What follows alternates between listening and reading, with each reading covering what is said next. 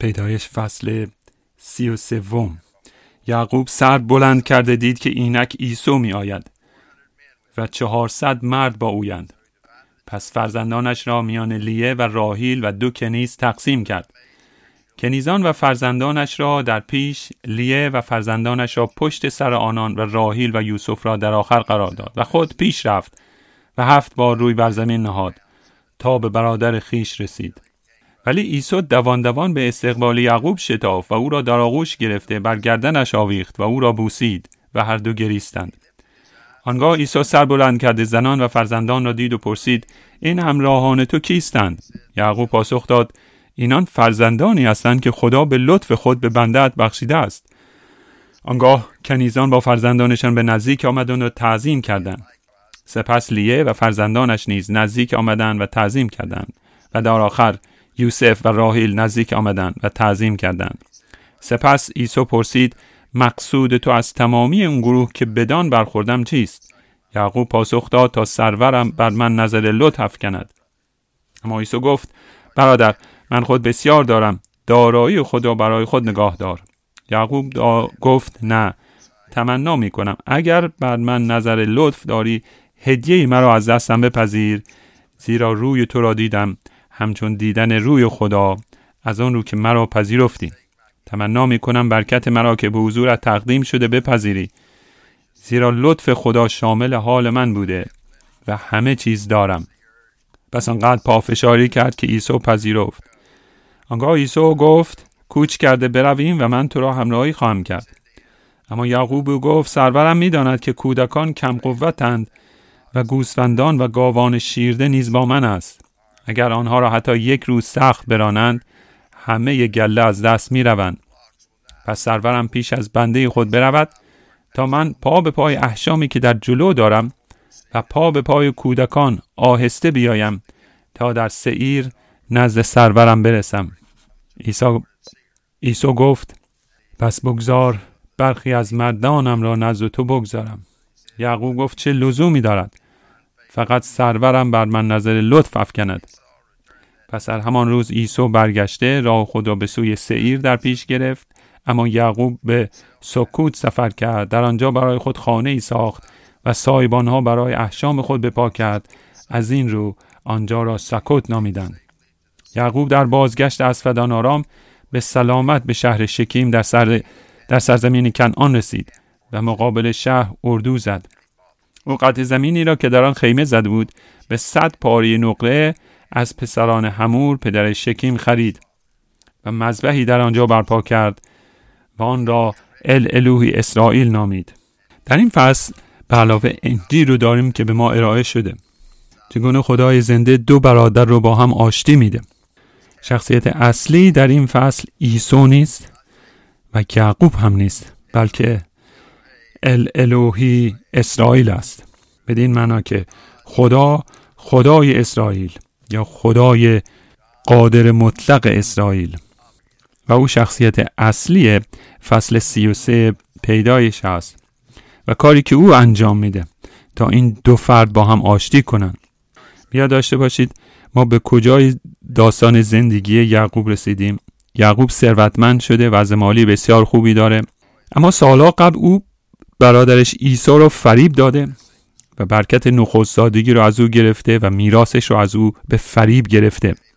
به پدرش نیز دروغ گفته و به او گفته عیسی در صورتی که نبود و عیسی از دست او بسیار عصبانی است. حسادت میبره بر ثروت فراوان او، عصبانی است از دست برادرش که او رو فریب داده.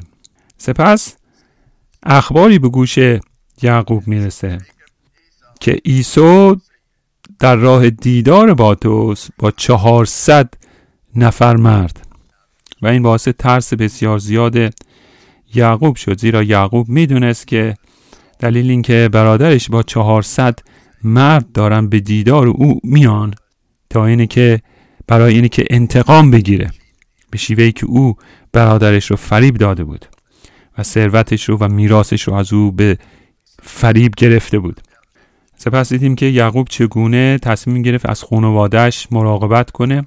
ابتدا برای اونها دعا کرد شفاعت نمود برای اونها، از خداوند خواست تا اونها رو ازشون مراقبت کنه، به وعده‌ای که به او داده وفادار باشه و سپس خانواده‌اش رو و داراییش رو و احشامش رو به 2 گروه تقسیم کرد که اگر عیسی به یک گروه حمله کرد، گروه دوم نجات پیدا کنه و فقط یک گروه به قتل برسه و کل فامیلش نابود نشه. در این فصل این مطلب رو به یاد میاریم و همچنین خانواده‌اش رو با زنانش به 2 گروه تقسیم میکنه که چگونه از اونها مراقبت کنه و سپس خودش در پیشاپیش اونها حرکت میکنه. دوستان عزیزین، در مورد شجاعت یعقوب به ما میگه خانواده پشت سرشه، کسانی که خیلی براش عزیز هستن بسیار عقب قافله‌اند و خودش در پیشاپیش اونها حرکت میکنه تا از برادرش عیسی و آن 400 مرد ملاقات کنه. اما زمانی که عیسی میاد، یعقوب چه کاری انجام میده؟ در برابرش تعظیم میکنه. 7 بار روی بر زمین مینهاد تا به او احترام میگذاره و این نشونی هست از فروتنی، نشانی هست از توبه واقعی، نشانی هست از اشتیاق به این که با برادرش واقعا آشتی کنه. کل این فصل در مورد مصالحه و آشتی است بین 2 برادر، آموزه آشتی و همچنین عمل آشتی، کاری که خداوند برای گناهکاران انجام میده، موضوع اصلی این فصل هست. کل این فصل در مورد آشتی خداوند با گناهکارانه. در اینجا بار دیگه ما انجیل رو داریم و اینکه چگونه خداوند گناهکاران رو با خود آشتی میده و همچنین با یکدیگر. در انتهای این مطالعه به بعضی از آیات در عهد جدید نگاه میکنیم تا ببینیم معنای مصالحه و یا آشتی چه هست و چقدر مهمه در آیین مسیحیت. در اینجا این 2 برادر رو داریم که با هم دشمنی داشتن. یعقوب پیش میره، در برابر عیسی 7 مرتبه روی بر زمین میگذاره و به اون نزدیک میشه تا به اون میرسه. آیه 4: ولی عیسی دوان دوان به استقبال یعقوب شتافت و او را در آغوش گرفته و بر گردنش آویخت و او را بوسید و هر 2 گریستند. این تصویر بسیار بسیار زیبایی هست از 2 برادر که با هم آشتی میکنن. به چه علت با هم آشتی کردن؟ زیرا خداوند هر 2 اونا رو عوض کرد. این روایت آشتی است. خداوند انسان‌ها رو عوض میکنه تا بتونن با هم آشتی کنن. اسرائیل یا یعقوب یک فرد فریبکاره، برادرش رو فریب داده، به پدرش دروغ گفته، به پدرش هیچ احترامی نگذاشته و خداوند او رو عوض میکنه، حتی نامش رو عوض میکنه و دلش رو عوض میکنه. کل زندگی یعقوب عوض شده، فرد دیگه است. اما عیسی مرد شریریه، کسیه که جزو هلاک شوندگانه. اون نمیخواد کاری با عهد خداوند داشته باشه، کاری با خدای اسرائیل نداره، برکات خداوند رو نمیخواد که در عهد هست و آنچه که براش مهمه شکمش هست که اون رو ترجیح میده بر میراث نخست زادگیش. او از برادرش نفرت داره، اما خداوند هم تا حدی دل او رو عوض میکنه. عیسی وقتی که به سوی برادرش میاد در فکر که 2 اتفاق رو میفته، یا با اون میجنگه و یا یعقوب تسلیم او میشه و فکر نمیکرد که خداوند کل قضیه رو عوض خواهد کرد. موضوع الهیاتی که در اینجا هست بسیار مهمه و به شما کمک میکنه تا کتاب مقدس رو درست درک کنید. خدای زنده دل یعقوب رو عوض میکنه به دلی که فروتن هست و تسلیم به خداوند و محبت برادرانه از طریق فیض خودش، از طریق فیض نجات بخش. خداوند بر یعقوب رحم کرد، خداوند به او فیض نشون داد و این فیض یعقوب شایستش نبود و تأثیر اون تأثیر مقدس داشت بر زندگی یعقوب. یعقوب زندگیش کاملا عوض شد، شخصیتش عوض شد. او یک ایماندار راستینه از طریق فیض نجات بخش خدای زنده. اما تغییری که در عیسی روی داد چه بود؟ خداوند از عیسی نفرت داشت. عیسی که از فرزندان عهد نیست، جزو هلاک شوندگانه و چگونه خداوند زندگی او را عوض کرد. خداوند زندگی عیسی رو عوض کرد و به او محبت برادرانه داد و این قدرت رو که با او دوستی نشون بده از طریق فیض عام، طریقی که در یعقوب روی داد از طریق فیض خاص بود، فیض نجات بخش و فیض مقدس کننده. اما فیضی که به عیسی رسید فیض عام بود که دیدش عوض شد و محبت برادرانه‌ای داشت نسبت به یعقوب. عیسی یک یاغی هست، یک ایماندار نیست، صرفاً فیض عام رو دریافت میکنه. کتاب مقدس ما میگه که خدای زنده باران رو و آفتاب رو بر شریران و بر نیکان فرو میریزه به یکسان. به یک عنوان خدای زنده رحم میکنه به همه انسان ها و اون رحم و فیض رو نشون میده به شیوه های مختلف. این فیض عام نام داره. خداوند جلوی گناهان اونها رو میگیره، مانع میشه تا شرارتشون رو به کمال برسونن، جلوی گناهانشون رو علیه خداوند میگیره. خداوند فیضش رو به همه انسان ها نشون میده و به اون یاغیان نشون میده و توانایی میده تا حتی کارهای نیک انجام بدن. در این مورد مثل آشتی عیسی و برادرش. و خداوند ارادهش این نبود تا عیسی رو مقدس سازه و یا ذاتش رو عوض کنه و یا او رو نجات بخشه. خداوند دشمن عیسی است و عیسی دشمن خدای زنده. اما خدای زنده در اون فیض عام که هیچ کس شایستش نیست و اون فیض رو به همه انسان ها میرسونه، به این شکل به عیسی یاری داد تا به برادرش محبت نشون بده. پس هر دوی اونها توسط فیض تغییر پیدا میکنن، اما دو نوع فیض هست. یعقوب توسط فیض نجات بخش عوض میشه، تغییرش عمیق و درونی هست، تحول روحانی هست. و عیسی نیز عوض میشه توسط فیض عام که به انسانها یاری میده تا کارهای نیک انجام بدن، هرچند که دل اونها فاسد هست. و فیض عام به انسانها یاری میده تا جلو اون شرارتی که درشون هست گرفته بشه. پس وضعیتی که در اینجا میبینیم چون این هست: خدای زنده دو مرد رو با هم آشتی میده از طریق فیض. یک نوع از این فیض ها فیض خاص هست، فیض نجات دهنده، و این فیضی که به یعقوب داده میشه. نوع دیگه فیضی هست که هیچ کس شایستش نیست و اون رو خداوند به همه انسان ها میده، اما هیچ تأثیر نجات بخشی بر دل عیسی نداره، اما قدرتش به حدی هست که بر اون ضدیت و خصومت دل عیسی علیه برادرش غلبه کنه. و در اینجا در این فصل شما میبینید که چگونه خدای زنده دو برادر رو با هم آشتی میده از طریق فیضش. وقتی که اونها رو عوض میکنه، دید اونها رو نسبت به یکدیگر عوض میکنه و یا دلشون رو. در فرهنگ ما کسانی هستن که اگر به حال خود رها بشن بدتر از هیتلر خواهند بود اگر خداوند مانع اونها نمیشد تا نهایت شرارتشون رو نشون بدن.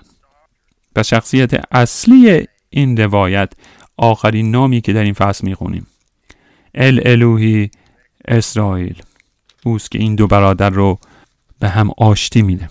شخصیت اصلی این فصل الهی اسرائیل هست. اوست که آشتی رو به کار میاره، اوست که دل یعقوب رو عوض میکنه و اوست که مانع شرارت و گناه عیسی میشه تا بتونه ببخشایه و با برادرش آشتی کنه. الهی یعنی خدای قادر مطلق، الهی اسرائیل، خدای زنده و حقیقی، خدایی که باعث آشتی این دو میشه. و این مطلب باید برش تاکید کنم، زیرا وقتی که من در دانشکده بودم از من خواستن یک کتابی رو بخونم، هرچند که من علاقه به خوندن اون کتاب نداشتم. نام این کتاب عناصر آشتی دادن بود و این در مورد بشارت بود و اینکه چگونه مسیحیان باید بشارت بدن و عواملی باشن در دست خداوند تا هر جایی که هستن بین مردم مصالحه ایجاد کنن. هر کاری که انجام میدن در پی آشتی و دوستی بین انسان ها باشه، چه در بین نژاد، چه در بین طبقات مختلف اجتماعی. اینها باید وسایلی باشن تا دیگران رو با آشتی برسونن. اما این حقیقت نداره. شما نیستید که عامل دوستی بین انسان ها هستید، بلکه خدای زنده است که این کار رو انجام میده. تنها خدای زنده است که میتونه این کار رو انجام بده. او تنها کسی که میتونه آشتی واقعی رو ایجاد کنه که از طریق تغییر زندگی افراد هست، تغییر دل انسان ها. در اینجا این دو برادر رو داریم که با هم دوست میشن، یکدیگر رو در آغوش میکشن. یعقوب فروتن شده و 7 بار روی بر زمین مینهاد. عیسی او رو میبوسه و سپس یعقوب میخواد هدایایی رو به عیسی بده تا به اون نشون بده که واقعا من توبه کردم، من دیدم عوض شده و متاسفم که تو رو فریب دادم. توبه من واقعی هست و اینو میخوام نشون بدم. میخوام به تو یک هدایای مالی بدم. اونچور که از تو دزدیدم میخوام به تو بازگردونم. اون ثروت زمینی رو که از تو گرفتم به تو بازگردونم. البته اینها برکاتی هستن که او به برادرش میده. یعقوب میگه این برکات رو من شایستش نبودم، خودم اونها رو به دست نیاوردم. اینا لطف خداوندی که اونها رو به من بخشیده و من این برکات رو به تو میخوام بدم. دوست دارم تو این برکات رو داشته باشی و نه من، و میخوام به تو نشون بدم که من واقعا متاسفم و واقعا توبه کردم از اون کاری که علیه تو انجام دادم و دیگه این کار رو تکرار نمی کنم، دیگه تو رو فریب نمیدم. و این توبه واقعی است.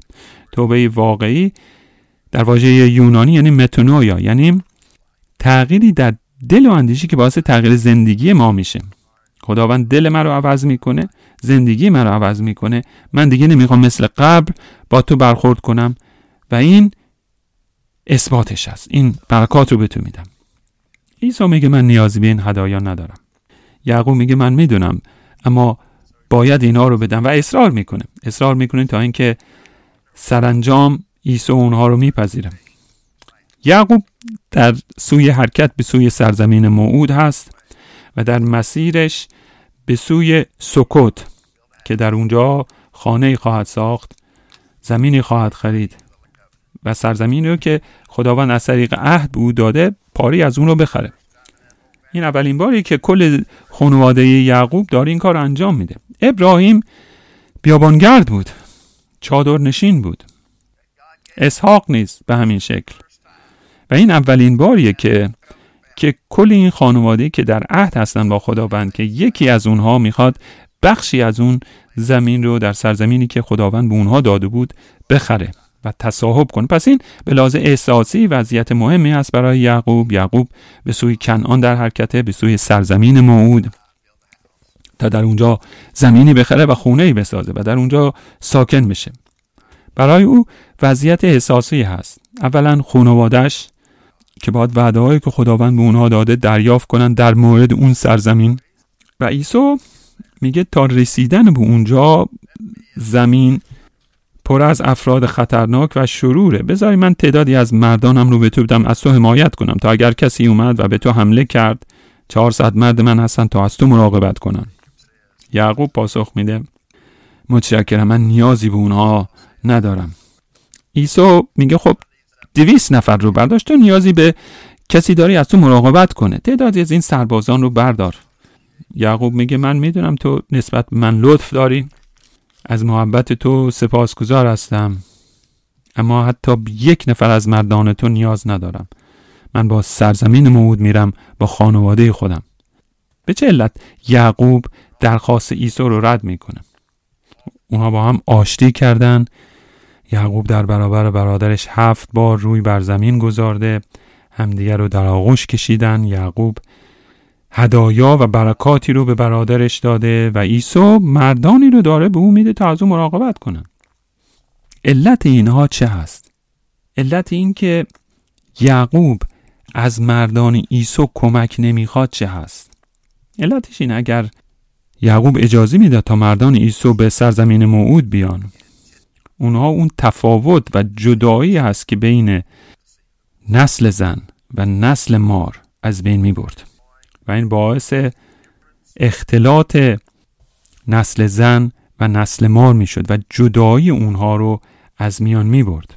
جدایی که خداوند گذاشته بین کلیسا و این دنیا. یعقوب میدونست که نمیتونه کسانی رو که خداوند از اونها نفرت داره با کسانی که خداوند اونها رو دوست داره یکی بسازه و در یک جا قرار بده. و بیاداره کتاب مقدس این رو روشن میسازه که خدای زنده از عیسی نفرت داشت. تا این لحظه در تاریخ بشریت گناه به شدت داره افزون میابه. از زمانی که قوم خداوند با نسل مار اختلاط کردن، از زمانی که نسل قائن شروع کرد به ازدواج کردن با نسل ست که نسل خداپرستی بود و اختلاط این دو گروهی که خداوند اونها رو از هم مجزا ساخته، نسل شیطان و نسل زن، این جدایی از میان برداشته شده و به این شکل که گناه و شرارت در جهان فزونی میابه تا حدی که خداوند کل جهان رو با طوفان نوح از بین خواهد برد. بارها و بارها کتاب مقدس بر این موضوع تاکید میکنه.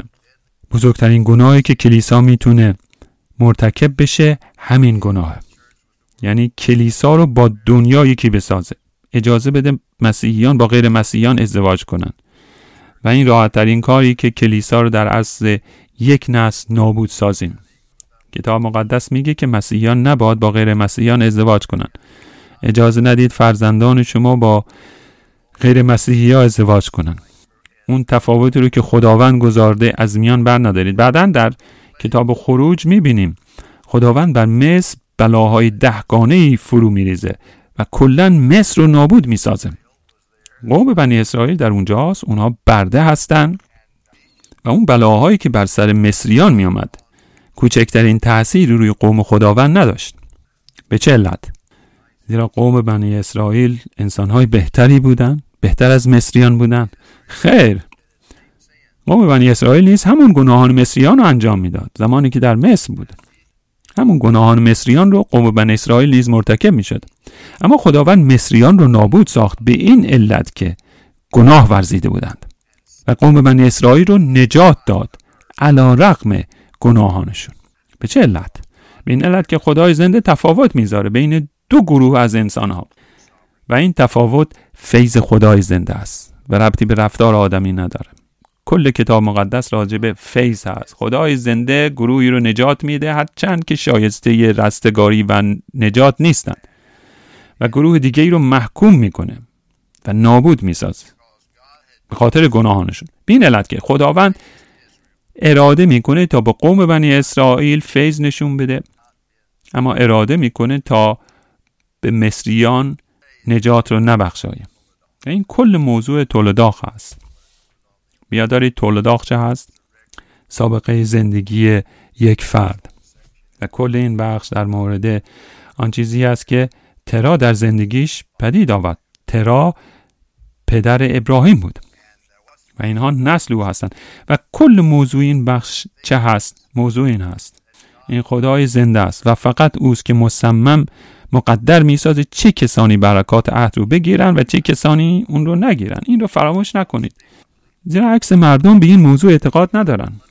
اونا فکر میکنن این موضوع اگر بیان بشه درست نیست و تصور کنیم که خداوند مقدر سازه چه کسی نجات بیابه، برکت یابه و چه کسی دریافت نکنه و مردم تصور میکنن خداوند همه انسانها رو دوست داره، هر کس که بیاد نجات میابه و خداوند برکاتش رو به همه انسانها ارائه میکنه. خیر، چنین نیست. این خدای زنده است و نه آدمی و نه اراده آدمی و نه شایستگی آدمی که مقدر میسازه چه کسی برکات عهد رو دریافت کنه. دریافت برکات هیچ ربطی به انتخاب آدمی نداره، بلکه بستگی داره به انتخاب خدای زنده پیش از آفرینش جهان. و این مطلب در فصل 33 میبینید. خدای زنده این اختلاف رو کاملا میخواد مجزا کنه، میخواد نسل عیسی رو نابود کنه و مجازات کنه و میخواد نسل یعقوب رو نجات بده علی رغم گناهانشون. جنگی که بین کلیسا و دنیا هست و اگر عیسی وارد کلیسا بشه کل کلیسا رو نابود خواهد ساخت. در اینجا میبینیم که ما کلیسا رو باید پاک نگاه داریم و به این شکل در امنیت خواهد بود وقتی که اجازه نمیدیم تا اون افراد که خداوند ازشون نفرت دارن به عضویت کلیسا در بیان. بگذارید مزمور 139 نگاه کنیم. این آیات در مورد زندگی هست و چگونه ما باید از زندگی مراقبت کنیم و سقط جنین چه گناه بزرگی هست. ما اگر به آیه 19 تا 24 نگاه کنیم، من یاد دارم در سال 1992 از همین آیات موعظه می‌کردم. من در اونجا جریانی رو تعریف کردم در مورد اینکه از من خواستن تا در جای دعا کنم. و اینها گروهی بودن که اکثرشون کاتولیک ها بودن و در دفاع از زندگی و حق حیات اطفال فعالیت میکردن و در علیه سقط جنین بودن. در هر صورت از من خواسته شد تا دعا کنم. عده زیادی در اونجا هستن و در انتها با خودم فکر کردم دعا میکنم، اما دعام جوری باشه که کسی ناراحت نکنم. دعا کردم خداوندا سقط جنین رو در این کشور به آخر برسون. اون اطفالی رو که به دنیا میان نجات بده. دعا میکنم خداوندا تا مادران اونها رو مجاب بساز که کشتن اطفال گناه بزرگی هست. خداوندا اون شریران رو لعنت کن، کسانی که خون این اطفال رو میرسازن، کسانی که سقط جنین میکنن اونها رو لعنت کن تا دست از این کار بکشن. بعد از اینکه دعا به آخر رسید، به مدت 20 سال کسی از من نخواست تا در اونجا دعا کنم، زیرا به نظر اونها این دعا درش محبت نبود. اونها دوست نداشتن که آیه 19 تا آخر فصل مزمور 139 رو بخونن. این آیه دقت کنید. البته اگر فصل مزمور 139 رو بخونید در میابید که اطفال در رحم مادرشون انسان هستن و قتل اونها گناه بزرگه. سپس در آیه 19 چنین میخونیم. ما قبل از اینکه اون رو بخونم بذارید از شما سوالی بکنم. مزمور 139 در کتاب مقدسه. به هر آنچه که در کتاب مقدس کلام خدای زنده است اعتقاد داریم به این. به هر آنچه که کتاب مقدس میگه ما میتونیم بهش اعتماد داشته باشیم. حال بگذارید آیه رو براتون بخونم. آیه 19. خدایا کاش که شریران را میکشتی. ای مردمان خونریز از من دور شوید. اینان به نیت بد از تو سخن میگویند. دشمنانت نام تو را به باطل میبرند. خداوندا آیا از آنان که از تو نفرت دارند متنفر نیستم و از آنان که علیه تو برمیخیزند کراهت ندارم؟ آری با نفرت کامل از آن متنفرم و ایشان را دشمن خیش میشمارم. خدایا مرا بیازما و دلم را بشناس، مرا امتحان کن و دغدغه‌هایم را بدان. ببین که آیا در من راه اندوهبار هست و به راه جاودانی هدایتم فرما. آیا شما به این شکل دعا میکنید؟ آیا جرأت دارید به این شکل دعا کنید؟ سوال اینه چرا این دعا در کتاب مقدس گذارده شده؟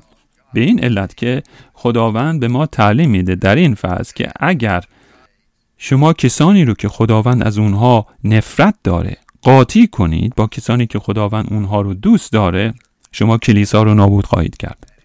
و اگر کاملا مجزا نسازید کسانی رو که از خداوند نفرت دارن، کسانی که از اصول اخلاقی کتاب مقدس ضدیت دارن، اگر این افراد رو به کلیسا وارد کنید و راه بدید، شما کلیسا رو نابود میسازید. در واقع دارید به جان میگید بین بد و نیک هیچ اختلافی نیست. اگر در کلیسا نظر ما این باشه که خب کسی میتونه بره صومعه نشین بشه، این انتخاب اوست، کسی میتونه بره همجنس باز بشه، این انتخاب اوست و هیچ اهمیتی نداره، اون وقت کلیسا نابود خواهد شد. امروزه کلیسا به این شکل در اومد. همون روایتی که عیسی قصد داشت لشکر خودش رو و سربازانش رو به یعقوب بده. یعقوب گفت خیر، من نمیتونم این کار رو انجام بدم. من نمیتونم اجازه بدم تا عیسی وارد کلیسا بشه. من بایستی بین کلیسا و دنیا فاصله بگذارم. بین کسانی که خداوند از اونها نفرت داره و کسانی که خداوند اونها رو دوست داره. تا اگر اینها با هم قاطی بشن، کلیسا نابود خواهد گشت. ممکنه بپرسید از کجا بدونیم خداوند از کسی نفرت داره؟ آیه 20. اینان به نیت بد از تو سخن میگویند، دشمنانت نام تو را به باطل میبرند. خداوندا آیا از آنان که از تو نفرت دارند متنفر نیستم و از آن که علیه تو برمیخیزند کراهت ندارم؟ آری با نفرت کامل از آنها متنفرم و ایشان را دشمن خیش میشمارم. کسانی که از خداوند نفرت دارند کسانی هستند که علیه خداوند ما و خداوند عیسی مسیح برخاستند، علیه او جنگ رو اعلام کردند، علیه او به جنگ برخاستن، تفاوتی که خداوند بین نیک و بد گذارده، علیه اون به مبارزه برخاستن، اعلام جنگ کردن علیه اون نظم اجتماعی که خداوند گذارده و اصول اخلاقی رو، و علیه هر آنچه که خداوند گفته جنگ اعلام کردن و حاضر نیستن اونها رو بپذیرن و میخوان بر اساس اصول اخلاقی خودشون زندگی کنن. اونها علیه مسیح هستن، علیه خداوندن و دشمنان او هستن. ممکنه بگید کتاب مقدس از ما خواسته تا دشمنان خود رو دوست بداریم. بله، اما ما باید هر دو کار انجام بدیم. باید اونها رو دوست داشته باشیم و از اونها نفرت داشته باشیم. اما چگونه چین کاری ممکن هست؟ چگونه میشه کسی رو دوست داشت و از اون نفرت داشت در عین حال؟ به این شکل: دوست داشتن یک احساس نیست. این رو باید درک کنید.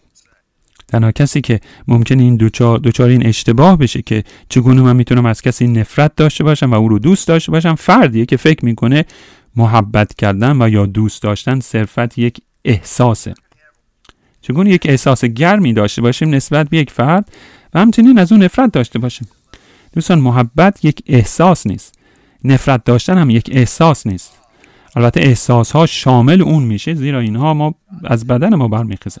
خدای زنده بدن نداره اما اون نفرت داره و محبت داره. محبت یعنی به شکلی با فردی رفتار کنیم که خداوند میگه اون فرد باید باهاش رفتار بشه، و از فردی نفرت داشته باشیم و علیه اون فرد بایستیم تا زمانی که اون فرد یک یاغی هست علیه خداوند. این شامل احساسات ما نمیشه. بگذارید با آیه دیگه ای نگاه کنیم در کتاب مقدس. دوم تواریخ فصل 19.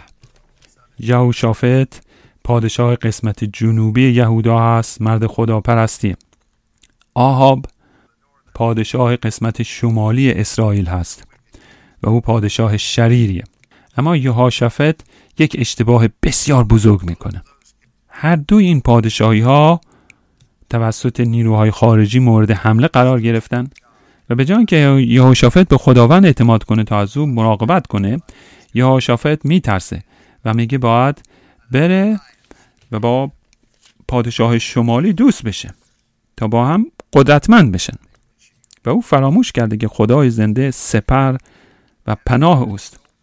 و بعد این پیامبر به نام جهو نزدش میاد. البته یهو یک قاضی هم هست، این یک پیامبره و نزد هر دو پادشاه میره تا با اونها صحبت کنه. یهوشافط پادشاه یهودا به سلامت به خانه خود در اورشلیم بازگشت، اما یهوی نبی پسر حنانی به دیدار او بیرون رفت و یهوشافط پادشاه گفت: آیا شایسته است که شریران را یاری دهی و کسانی را که از خداوند بیزارند دوست بداری؟ چگونه تو میری با شریران همکاری میکنی؟ چگونه شریران رو که خداوند از اونها نفرت داره دوست میداری و از این طریق غضب رو بر سر خود میاری و مانع هدف خداوند میشی؟ یهوشافط اون تفاوتی رو که بین شریران و قوم خداوند هست حفظ نکرد. پس این در کل کتاب مقدس به ما هشدار داده شده و این تأکید هست بین تفاوت، بین اختلاف بین افرادی که خداوند اونها رو دوست داره و افرادی که خداوند از اونها نفرت داره. کلیسا و دنیا باید مجزا باشن. یوحنای رسول در رساله اولش در فصل 2 چنین میگه: دنیا را و آنچه در دنیاست دوست مدارید. دنیا را دوست مدارید و نه آن چیزهایی که در دنیاست، زیرا اگر کسی دنیا را دوست دارد محبت پدر در وی نیست. چیزهایی که در دنیاست گذراست، در گذره، اما کسی که به اراده خدا عمل میکند تا به ابد باقی میماند. به چه علت کلیسا در امریکا به این شکل افول کرده؟ زیرا عیسی همراه با کلیسا دارن وارد سرزمین موعود میشن و اکنون عیسی کلیسا رو در دست گرفته. پس بیاد داشته باشید. این عبارت بسیار ساده است اما همیشه حقیقت داره. معاشرت با افراد بد روی اخلاق خوب تأثیر منفی میگذاره. بگذارید بازگردیم به کتاب پیدایش. یعقوب اکنون در راه سفرش است به سوی سرزمین موعود. داراییش و اموالش رو با خود داره و اجازه نمیده عیسی با او همراه بشه، زیرا دشمنان خداوند رو نمیخواد وارد کلیسا بسازه. باید جدایی بگذاره. اون نمیتونه مثل مردم دنیا رفتار کنه. اون نمیخواد با اونا همنشین باشه، با اونا یکی بشه. لذا عیسی به کوه سعیر میره که خارج از سرزمین موعوده. عیسی علاقه‌ای به سرزمین موعود نداره، او به کوه سعیر تعلق داره. یعقوب به سکوت میره، در اونجا خانه‌ای میسازه و سپس زمینی رو در اونجا میخره، برای خود خانه‌ای میسازه و در آیه 20 میخونیم که مذبحی در آنجا برپا کرد. این آخرین آیه فصل 33 هست. عیسی به تاریکی میره، دور میشه از یعقوب. یعقوب به سوی نور سرزمین موعود میره، بخشی از اون زمین رو میخره، درش خانه‌ای میسازه و سپس مذبحی رو برپا میکنه و آن را الهی اسرائیل نام میگذاره. اهمیت این مذبح در چه هست؟ چندین مطلب، 4 مطلب. به چه علت یعقوب مذبحی ساخت؟ ابتدا تجارت و کارش رو شروع نکرد، مزرعه‌ای راه نینداخت، سعی نکرد تا با افراد اونجا دوست بشه. اولین کاری که انجام میده وقتی به سرزمین موعود میرسه اینه که یک مذبح رو بپا کنه. اون مذبح به 4 موضوع اشاره داره. اولا پرستش به شکل عمومی.